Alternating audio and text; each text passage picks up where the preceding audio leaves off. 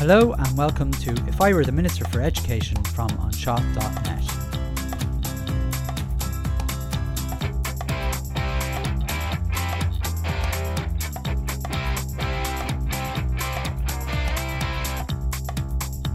After a little bit of pondering, I've decided to break the podcast into two separate podcasts and publish them every week, twice a week. One is going to be based on the title of the podcast, If I Were the Minister for Education, and we'll tackle one different issue in education.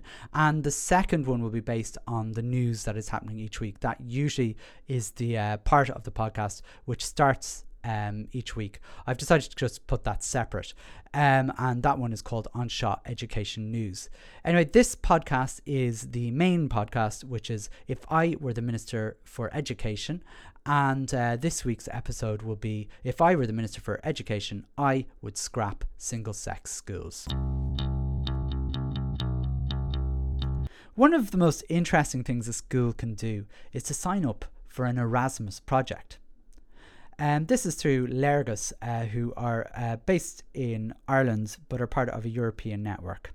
My own school has been involved in a number over the last decade, and we've learned so much from other countries and how they do education.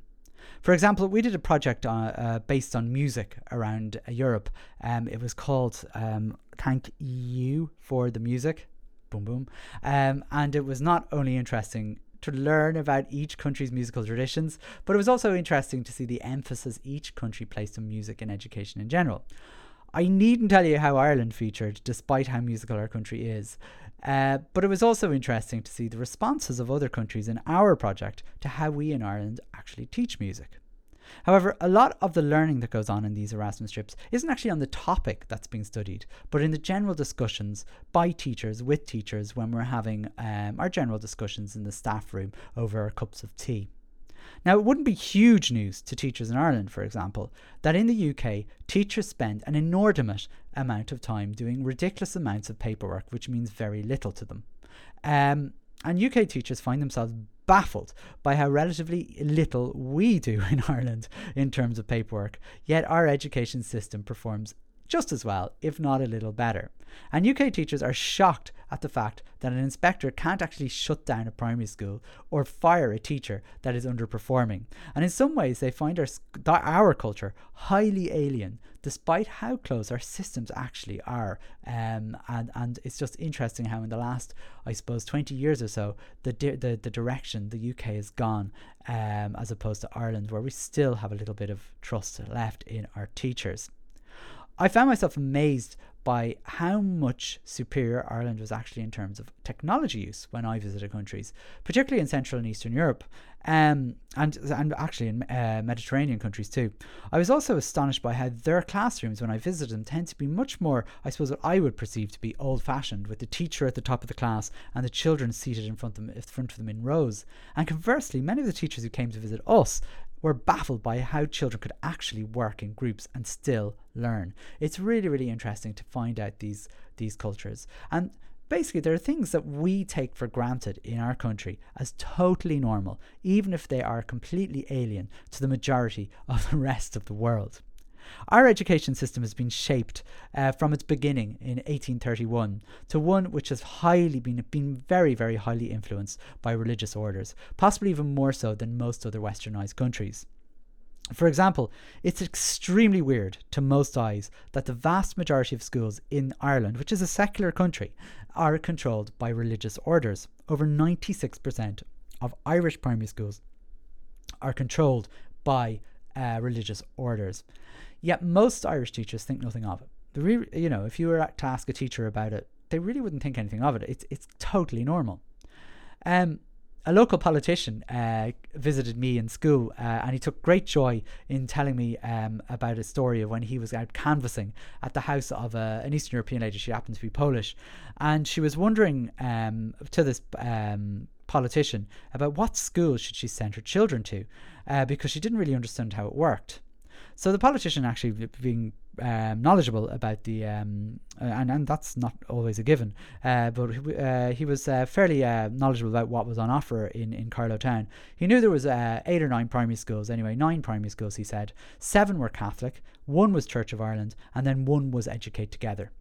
Naturally, she asked, what is Educate Together? And the politician said, look, it's the same as the others, except it isn't run by any particular religious group or church. To which she replied, so like normal schools. Another thing we seem to take for granted in Ireland are single-sex schools at primary level. 17%, that's 1 in 6 of primary school children attend single-sex primary schools in Ireland. This percentage is absolutely unheard of outside orthodox countries such as those in the Middle East. In the vast, vast majority of countries around the world, there is no such thing as segregated schools. And even in countries where there are single-sex primary schools, the figures are no more than about 2%, 1 to 2% of schools. And in cases like this is generally due to religious reasons rather than academic reasons. This is at primary level. Interesting, these almost all tend to be former British colonies, Ireland included. Whatever way we look at it, Ireland is a complete outlier. And the weird thing, and this is again the weird thing, the thing I'm talking about not noticing anything, about things being so normal, is nobody seems to notice enough to call it out as bizarre as it actually is. Up until about a year ago, one of the only other things that we had in common with countries that have been affected by the Islamic Revolution in the Middle East was that we had blasphemy laws in place in the country. And we actually had a referendum to get rid of it. Nobody was actually even really opposed to scrapping the blasphemy law. Even the churches weren't against it. In fact, I suppose we all had a little bit of a chuckle to ourselves about how backwards it made us look. And unsurprisingly, the referendum to scrap the law passed very, very easily. And apart from one senator, I don't think I've heard a peep about how mad it is to have single-sex schools, which are, if you look at it, if we are as such an outlier, like the only other countries that would have similar affairs would be the countries that still have blasphemy laws. Isn't it a bit mad? Single-sex schools in Ireland are unsurprisingly founded, I suppose, and I don't think this will come to any surprise to anybody, but in a particular religion's obsession with sex. We all look back with amusement about those local discos where the local clergy would stand around the parish hall, because that's where local discos took place, and they would ensure that if a girl and a boy would dance together, there was a gap left there between them for what was called the Holy Spirit. And given that up until only a generation ago, most people in Ireland were genuinely practicing Catholic, like over 90% of people used to go to Mass every week, and that even more than the 96% of schools were run and controlled and often directly taught by members of the clergy, it is completely unsurprising that our primary education system is still heavily influenced by this, I suppose, Catholic view of sex, which in effect is a lethal combination of abstinence and guilt. Sex is bad, having sex is bad, having thoughts about sex is bad, and I guess hearing that all the time is going to get you. The Catholic solution to sex, I guess, was pragmatic. Segregate boys from girls. Keep them away from each other. And in most urban areas, there are single-sex schools. I would suggest that in more rural areas where this isn't the case, that's really nothing to do with being more enlightened or more secularized or more modern, but probably more to do with lack of numbers. I imagine there were probably single-sex schools in the country if the numbers were there. When I qualified as a teacher, my first job was in an even stranger version of the single-sex school.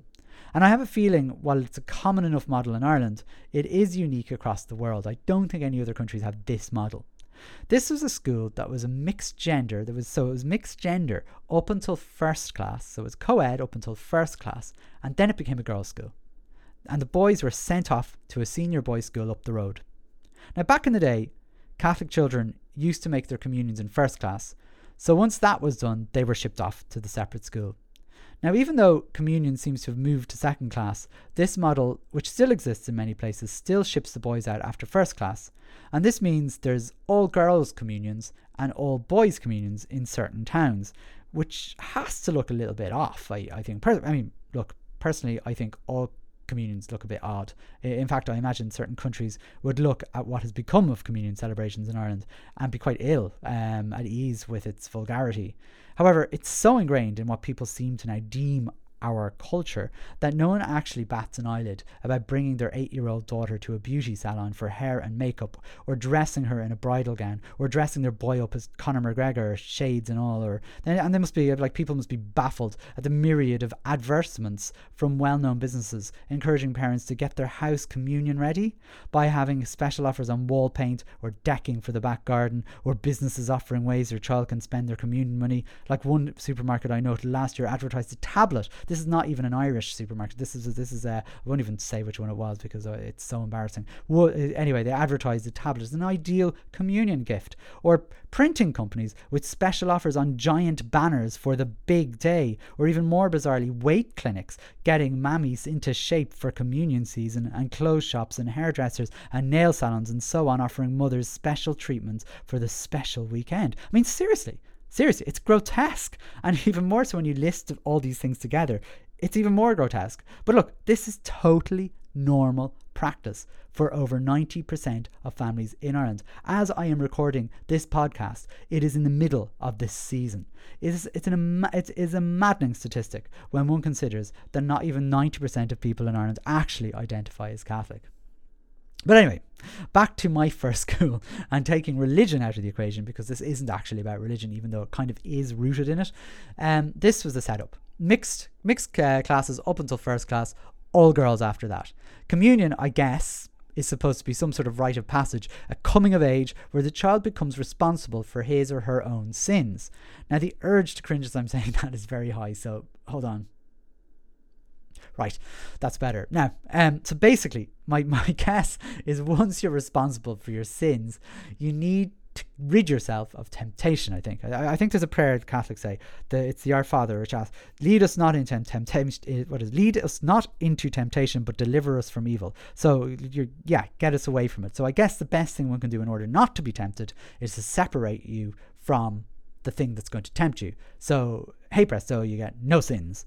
Maybe that's, look, I know I'm being trite here, but I that's the only thing I can think of.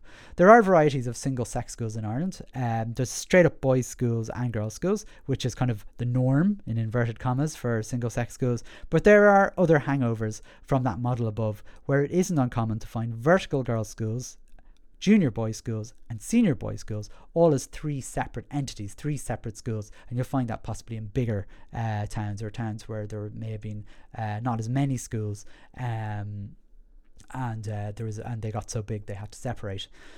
Anyway, I think you can guess by now that if I were the Minister for Education, I would scrap single-sex schools. Like, to be honest, I think it would be less controversial than kicking religion out from schools. And being perfectly honest, it might even be a bit of a cure to the problem of white flight from urban schools. I'll come back to that, I'd say, a bit later. I'd imagine if the minister banned single-sex schools tomorrow, I think he'd be roundly applauded. I don't think there'd be too much kickback. I did a bit of a straw poll this week before the podcast to see what on Shaw.net Facebook followers thought, and at the time of recording this podcast there was almost 80 votes, which is an okay response given that there was only 2 options, which were pretty much there was no middle ground here. The options were yes, co-ed all the way, and the second option was no, single sex is a-okay. I like rhyming. But anyway, there is no room for a middle ground there. So given that we have to remember that Ireland doesn't really like change, I was actually a bit surprised to see that 70% of the votes were in favour of scrapping single sex schools. It's actually higher than I thought, to be honest with you.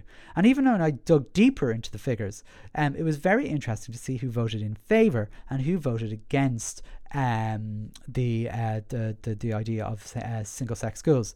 And if one only looked at gender of voters, it's interesting that more females voted in favour of single sex schools as a percentage, which is kind of interesting. It was nearly 80%, it was nearly 60% who liked single sex, and 40% were actually in favour of single sex schools, as opposed to 30% if you put everybody in the pot, which is very interesting.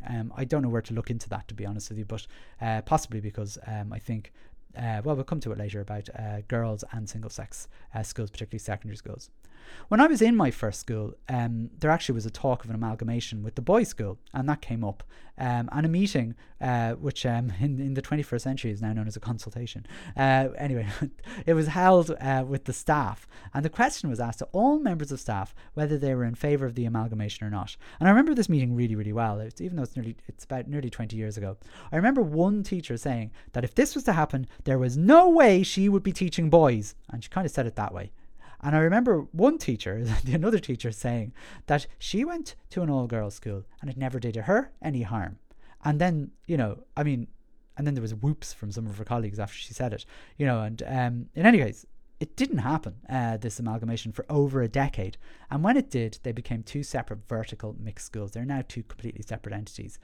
But are there any advantages to segregating boys and girls in schools? One actually often hears that single-sex schools perform better academically. And so could this accident of a fear of sex actually have inadvertently created an unlikely high-achieving education system? Well, there is an almost accepted perception out there that at second level anyway, girls perform better in second level in single-sex schools compared to in mixed schools. And international research would suggest that this might be true. But before you unenroll your daughters from mixed schools, what else has been researched on this very topic? Well, people might not be surprised to hear that girls in single-sex schools have higher levels of stress and emotional problems. Stella O'Malley, who's a psychotherapist who wrote in the, I think it was in the Irish Independent, or the Irish Times, says, I believe that there's more pressure to perform socially for girls in a single-sex school. Although they may do better academically in single-sex schools, what they lose on the swings they gain on the roundabouts, as the pressure to perform socially can be too intense for many girls, and so they ultimately end up underperforming in all spheres. It's really interesting. I really like that thing. What they lose on the swings they gain on the roundabouts. This brings up the argument about what are schools actually for. Now, we're not going to go there now, but suffice to say, I would rather have a well-adjusted daughter than someone who is I guess absolutely no good to anybody with 600 points in their Leaving Cert, but riddled with anxiety. Furthermore, the popular notion of girls academically achieving higher in single-sex schools is actually not true in the end, because I suppose it became a popular sort of a popular kind of myth or something that single-sex schools do provide higher academic. But in 2011, a major scientific study across several different countries where there are single-sex schools concluded there's actually no evidence to suggest that the notion is actually true. And worse, it concluded that single-sex schooling promotes sexual stereotyping and it can make it harder for sexes to get along. And in fact, an ESRI report in the 1990s, which was before 2011 obviously, also found there was no evidence to suggest that single-sex schools had any real advantages either. So two major studies with no conclusive evidence. In researching this podcast, I also found it interesting that all the research I could find where it was concluded there was merit to segregating children by sex was actually either from religious bodies or agencies who were promoting single-sex schooling. I didn't check whether those agencies were affiliated with religious bodies. Okay, given that proving things by science and research, I suppose, tends not to convince people, because I know all that science there of research and everything else suggests that this is not true. But I'm long enough in the tooth to realise that people tend not to be convinced by this. Let's look at another angle as to why single-sex schools can be highly problematic. And in a word, a major problem for single-sex schools is gender. Imagine being a child in a single-sex school, and let's say in this example it's a girls' school, and you're the child, realising that you're actually in the wrong body and you're really identifying as a boy. Now, how do you square that circle? And this happens quite a bit in primary schools, and it's extremely difficult. And often the child ends up leaving their school or remaining there and trying to muddle through with various accommodations, not having to wear a skirt as part of the uniform. Jesus, even if this was the only example, it's enough of an argument to scrap single-sex schools. How awful must it be for a child? I haven't even got to the subject of children who may identify in all the various variants of gender, and who may change their I'm not saying they're changing their mind, that sounds very flippant, but who kind of are vary between the different identities, sometimes identifying as boy, sometimes as a girl, and so on, or not identifying as either. And it's highly problematic. And another obvious issue are enrollment policies. I mean, for example, if you want to enroll your child in in school, you actually might be surprised to learn that school, by law, schools can discriminate against you on not one but 2 out of the 9 grounds for discrimination. You're not allowed to discriminate, by the way, in enrollment policies, except on 2 grounds. But if you listen to this podcast regularly, I know you'll know, just for even this podcast, you'll know one is religion. You can still discriminate on enrollment in several schools in the country based on religion. So if you're not the religion of the school, you cannot get a place in the school based on the fact that you're not the right, in inverted commas, religion. But obviously, listening to this podcast, you'll realize that the second one is you're actually not in any other capacity allowed to discriminate against anyone based on gender, except in schools. If you're a girls' school, you can discriminate against a boy who may wish to enroll, or vice versa. Now, I don't think it's ever okay when it's not necessary to allow discrimination on any of the 9 grounds.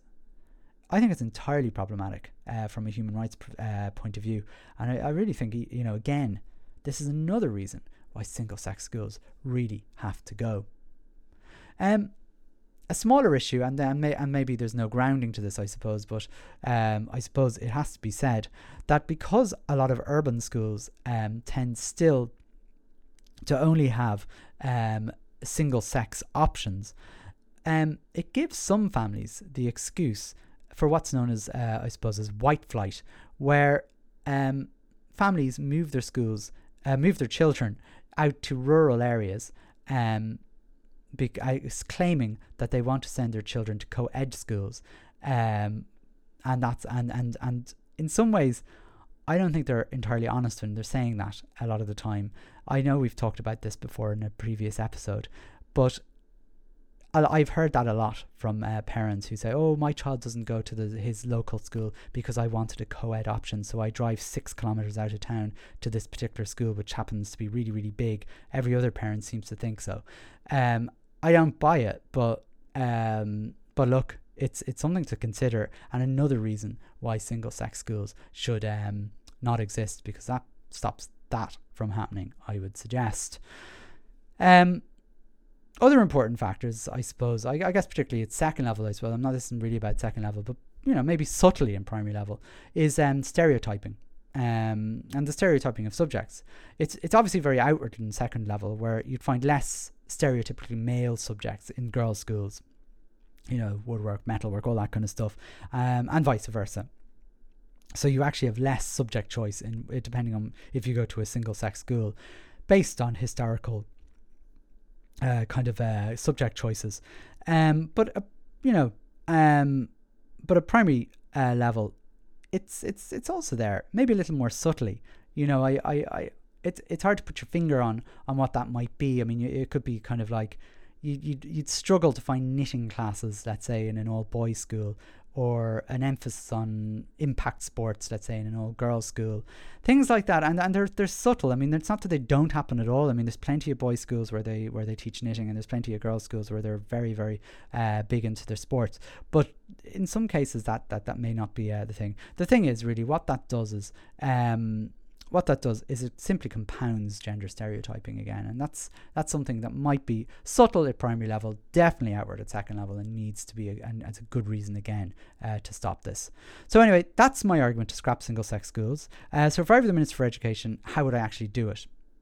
So pragmatically, we'd have to do this over time, obviously, but not too much time, and my thinking would depend on the setup of the single-sex schools. And we'll take the 3 types that I know of, okay?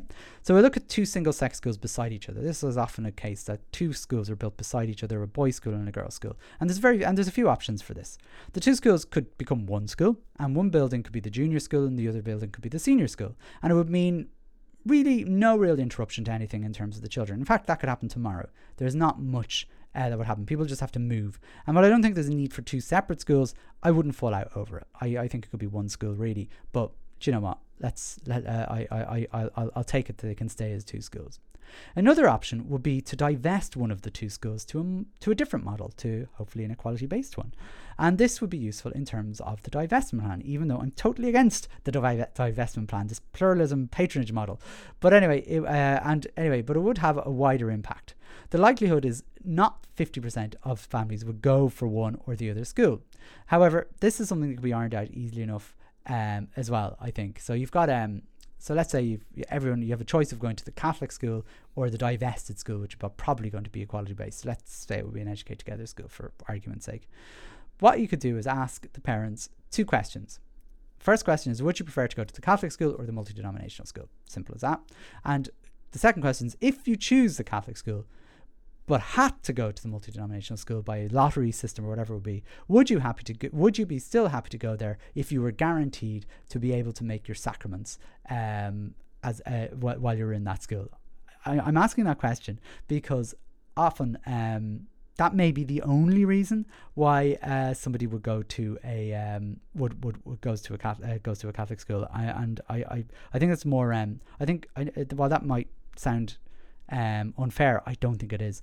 But look, maybe this is where my argument falls a little bit, but I'm going to go with it anyway. I'm pretty sure anyway that it would even things out if people were actually honest. To be honest, if people were honest, I think those 2 questions would do it. But yes, this idea brings up all sorts of issues that are happening anyway with the divestment model. As I've said, I'm totally against the divestment model, so really it's only a kind of theoretical kind of thing. We'll move on. For a boys' school and a girls' school that are actually in separate locations in a town, I think there's only really one option, and that's to simply become 2 separate mixed schools. And again, there might be the possibility of divesting one of them, but for similar reasons to the schools above that are beside each other, there'd be the same issues. So I think there couldn't be a case of a junior and a senior school if they're in 2 totally different locations. So I think there'd have to be 2 separate schools. Pretty much what happened to me in my first school. The final type seems to be where you have the 3 schools, the junior boys, the senior boys, and the all-girls schools. They're generally all in and around the same place. Because they generally have split up. It's like there was a crack within the 3 because they got too big, so they created 3 schools from 1. There are a few possibilities depending on the site they're built on and the makeup of who goes where, etc. However, I think something slightly similar to the other options would work here too. Even though it kills me to say it, I think it is probably an option to physically join the two of the schools together if that's possible, and the likelihood is it would be, and the third school would be separate, thus creating 2 schools, one which would be very, very big and one which would be quite small. And I do think, and I hate saying it, is realistic to think that the smaller one could be divested. And again, I say this with all the various caveats that I've mentioned already above. One other advantage of scrapping single-sex schools is it would put an end to the ridiculous situation where all girls' schools receive less special education support than everybody else. All girls' schools receive less support for set hours than other models when the government are putting their allocations forward. This is all the more astonishing in that this isn't some relic from the past. This happened only 2 or 3 years ago. It's shocking that girls are treated so differently in terms of special education needs. Anyway, every country has its cultural norms, and Ireland is no different. Our education system is overwhelmingly so controlled by the church that we take a lot of its strange scenarios as completely normal, including single-sex schools. Ireland is a complete outlier among democratic countries, and there's also an issue. This is also an issue that wouldn't take a lot. It wouldn't take a lot to solve, to be honest with you. Even a quick brushstroke, basically changing all single-sex schools into mixed schools with no other change, could probably be done tomorrow. And I don't think too many people would complain about it either. In fact, I don't think the church would even be against it anymore. Despite their power, the days of separating boys from girls in schools is not high on their agenda. I think it's fair to say they have far bigger things on their agenda these days. Next week, I'm going to look at teachers' salary scale and wonder, why is it so long? There's so many points on it. Is there a better way to pay teachers? And that's all before we even take pay inequality into account. As always, thank you so much for listening. Don't forget to subscribe to our podcast, whatever platform you're using. Please leave any comments, please leave your reviews, and we will see you next week. Take care. Bye bye.